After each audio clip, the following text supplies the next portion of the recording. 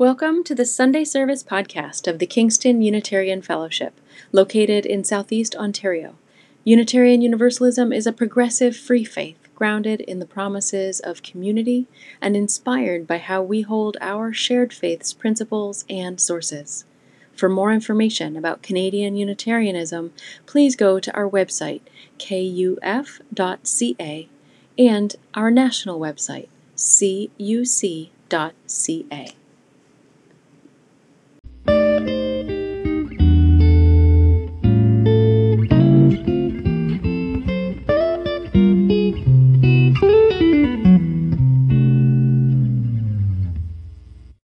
Welcome to the Kingston Unitarian Fellowship Sunday Service message. I'm Reverend Beckett Coppola, and it is my honor and privilege, as always, to be with you.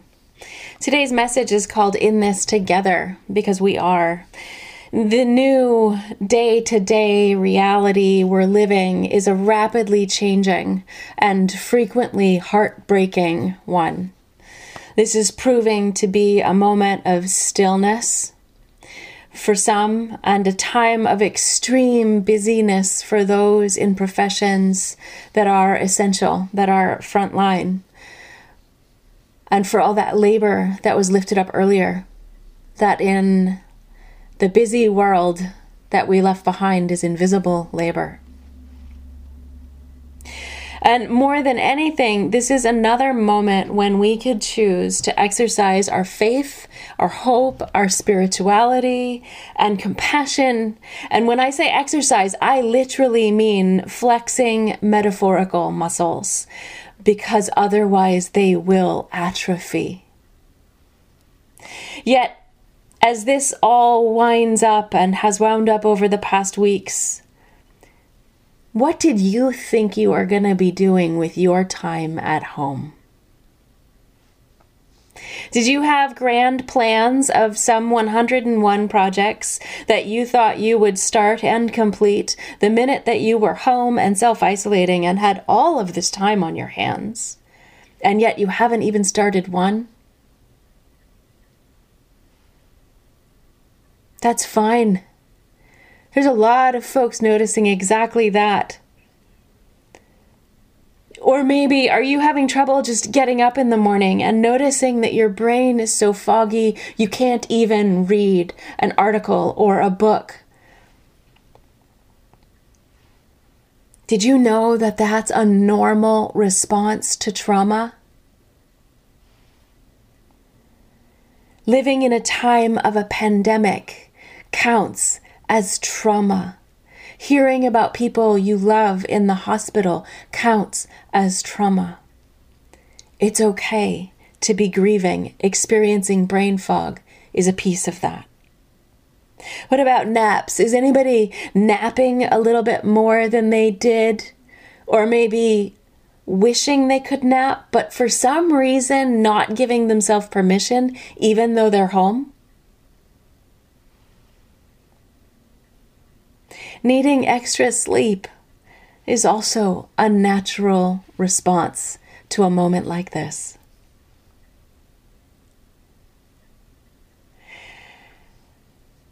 What would happen if we all took this moment to let go of the overachieving and the hyper-performing and the compulsive work ethic, the addiction to being busy every second of every day?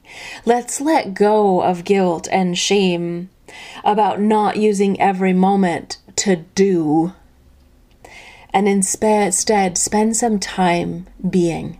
Spend some time planting seeds. Spend some time flexing muscles that might otherwise atrophy. We are in moments of physical distancing. We are in moments of new ways of connection. There are ways even now, so early in the tragedy of this global pandemic, that we can really truly find and build silver linings. And in that, find resilience. There are crocuses in my front yard that have pushed their brilliant faces up from the winter soil. What a perfect moment. Spring, Palm Sunday. What a perfect moment for us to be planting seeds. The seeds of resilience that we will need in the weeks to come.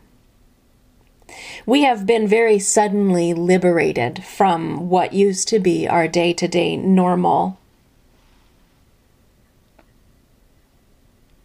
We may, when we get to the other side of this, we may decide not to pick up all of the things that we've had to put down. We may decide not to pick up the busyness, the tasks, the overachieving. In these days of the first wave of COVID-19, we have the time, truly, to search for the alchemy, to look for the magic, and to celebrate silver linings, because these things are the very hope that will help us heal as the griefs accumulate in charts filled with statistics, every single one of whom has a name and an age and a dream for a tomorrow that they didn't get. I'd like to share a poem with you from Juan Ramon Jimenez. This poem is called Seas, S-E-A-S, as in the ocean. Seas. I have a feeling that my boat has struck down there in the depths against a great thing. And nothing happens. Nothing. Silence. Waves. Nothing happens? Or has everything happened? And we are standing now, quietly, in a new life?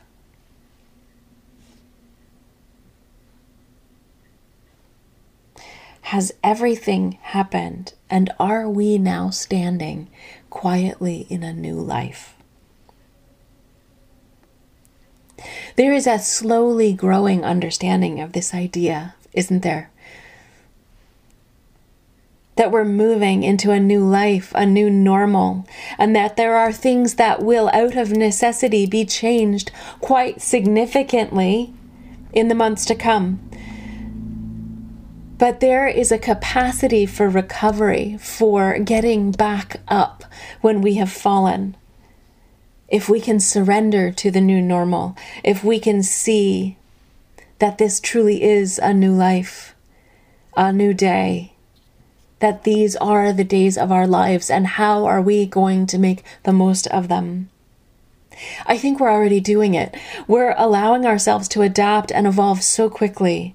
We're finding ways to live and gather and connect and keep elements of normal, like a Sunday gathering that, if I count right, has around 79 adults in the room with us right now, and perhaps a few children. And I haven't counted the cats and dogs and other pets, but I think perhaps that should start being counted among our attendance numbers. We are gathering just like we would on any other Sunday. Different, but similar. We have moved online as a community with incredible speed and curiosity and courage all across our faith movement, and indeed in many faiths, this has happened. People you would never expect to see in a video conference, in a Zoom meeting, have plunged forth with incredible perseverance. I am so excited to see all your faces and hear your voices in this room. This is resilience in action. This is the human desire also to be connected to one another. This is our seventh principle, that thing which calls us to do this very uncomfortable for some of us thing of being in a video conference. This is our commitment, our call, our natural instinct to connect. And there are even learnings and opportunities to flex the muscles that I was talking about, to flex compassion muscles and so much more, even in the really unfortunate and bad experiences of this pandemic.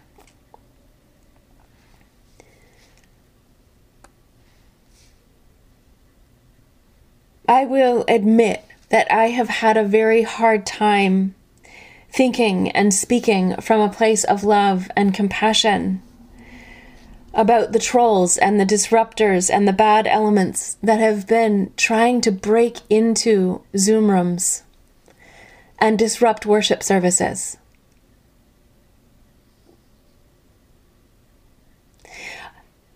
I have been very challenged by those people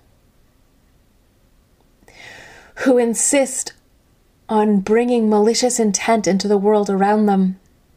And yet it's those people who are our best teachers, isn't it? Isn't it the most difficult person, the most difficult people around us who become our teachers in these moments? How can I be compassionate and yet have boundaries, be sharp, be direct, be strong, use heated words, but speak from a place of love and compassion and not pound on my desk, because you can probably hear that.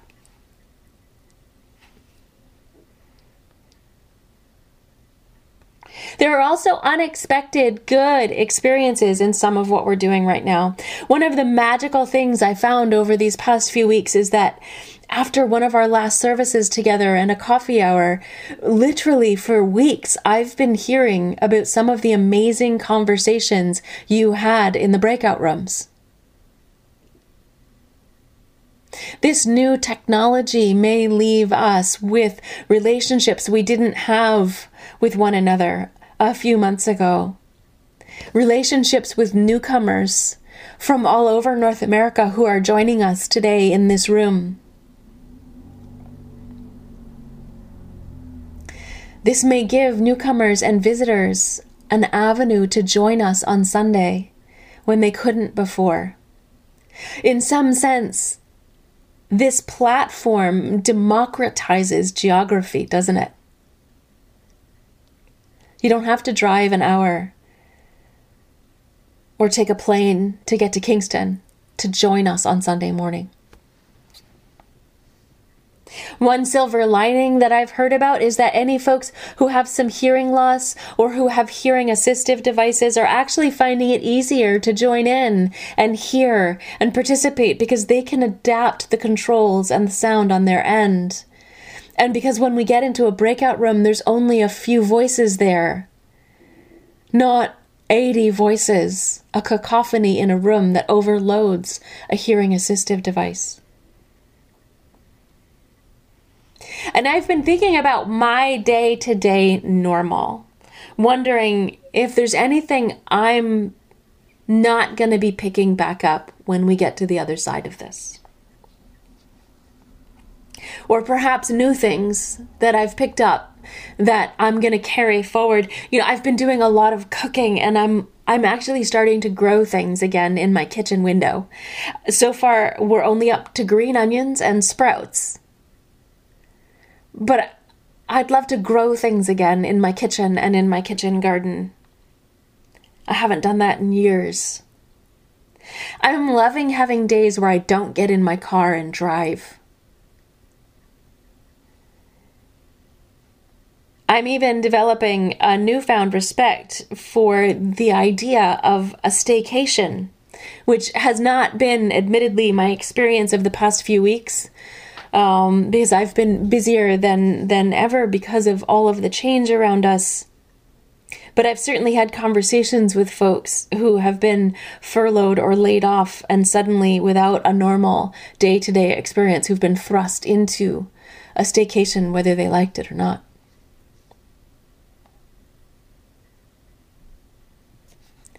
And even though I'm busy, there's a different quality to it.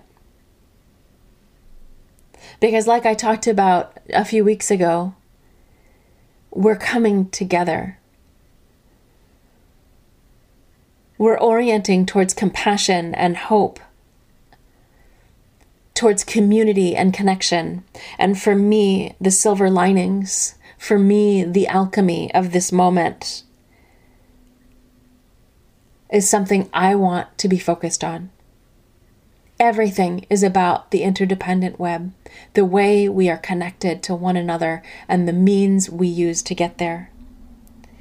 Specifically, the network of hearts and minds and voices that are the sum of my love existent in the world, so many of whom are right here today. This web is so clear to me in these moments, and the twinkle lights keeping it glowing are the people I'm reaching out to more than ever. And perhaps this is true of all of us. We even received an email in the office this week from a woman in upstate New York searching for a Canadian UU woman she met many years ago who she remembers fondly and wants to be reconnected with. And we may have found the link we needed to get them connected again. This idea of alchemy, it's percolating all around us. What unexpected change can the unexpected force of any series of events bring about in our lives, right? There's a teaching for us here in this. Resilience and post-traumatic growth are both forms of psychological and spiritual alchemy. Resilience and post-traumatic growth are both forms of psychological and spiritual alchemy. So how do we find it? What can we do to stimulate and encourage this for ourselves and those beloved to us? We get spiritual exercise. Hope is a muscle. Faith is a muscle. Compassion is a muscle. Spirituality, too, is a muscle. If we don't exercise them, they will become weakened. And in the event this is helpful, the most welcoming definition of spirituality that I've come across comes from Dr. Brené Brown. Spirituality is recognizing and celebrating that we are inextricably connected to one another by a power greater than all of us, and that our connection to that power and to one another is grounded in love and belonging.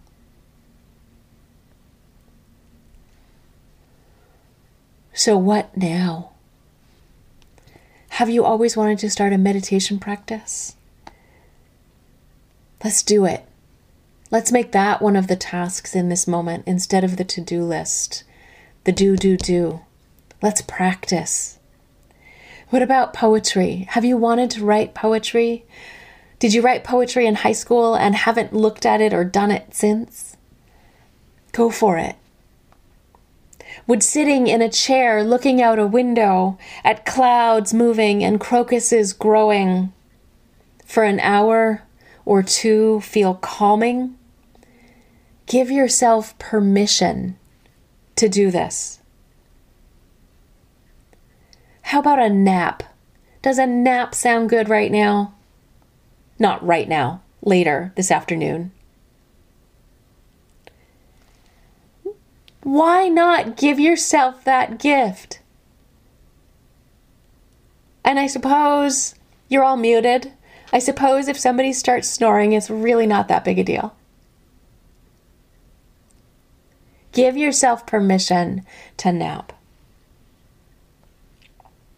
Are you home with children or people you wouldn't be home with normally for 14 hours a day or longer? Be patient. Be kind, be compassionate. And if you need a timeout, take one. Yes, timeouts are for grown-ups too. There are innumerable ways for us to engage these muscles, work with getting stronger in our faith and our connection to others, and plant lots of seeds now, so that we will have green shoots around us to nourish us in the difficult moments that will accompany this time. Our boat has struck against a great thing, a large thing. And this stillness we are in is indeed our quietly forming new life. May hope follow us, walk beside us, and carry us when we cannot bear to take another step. May compassion guide us to give ourselves and others space, understanding, and care, and may our spiritual well-being, our immeasurable connection to one another, grounded in love and belonging, light the path we now walk. Hari Om, Shanti, Shalom, peace. Blessed be.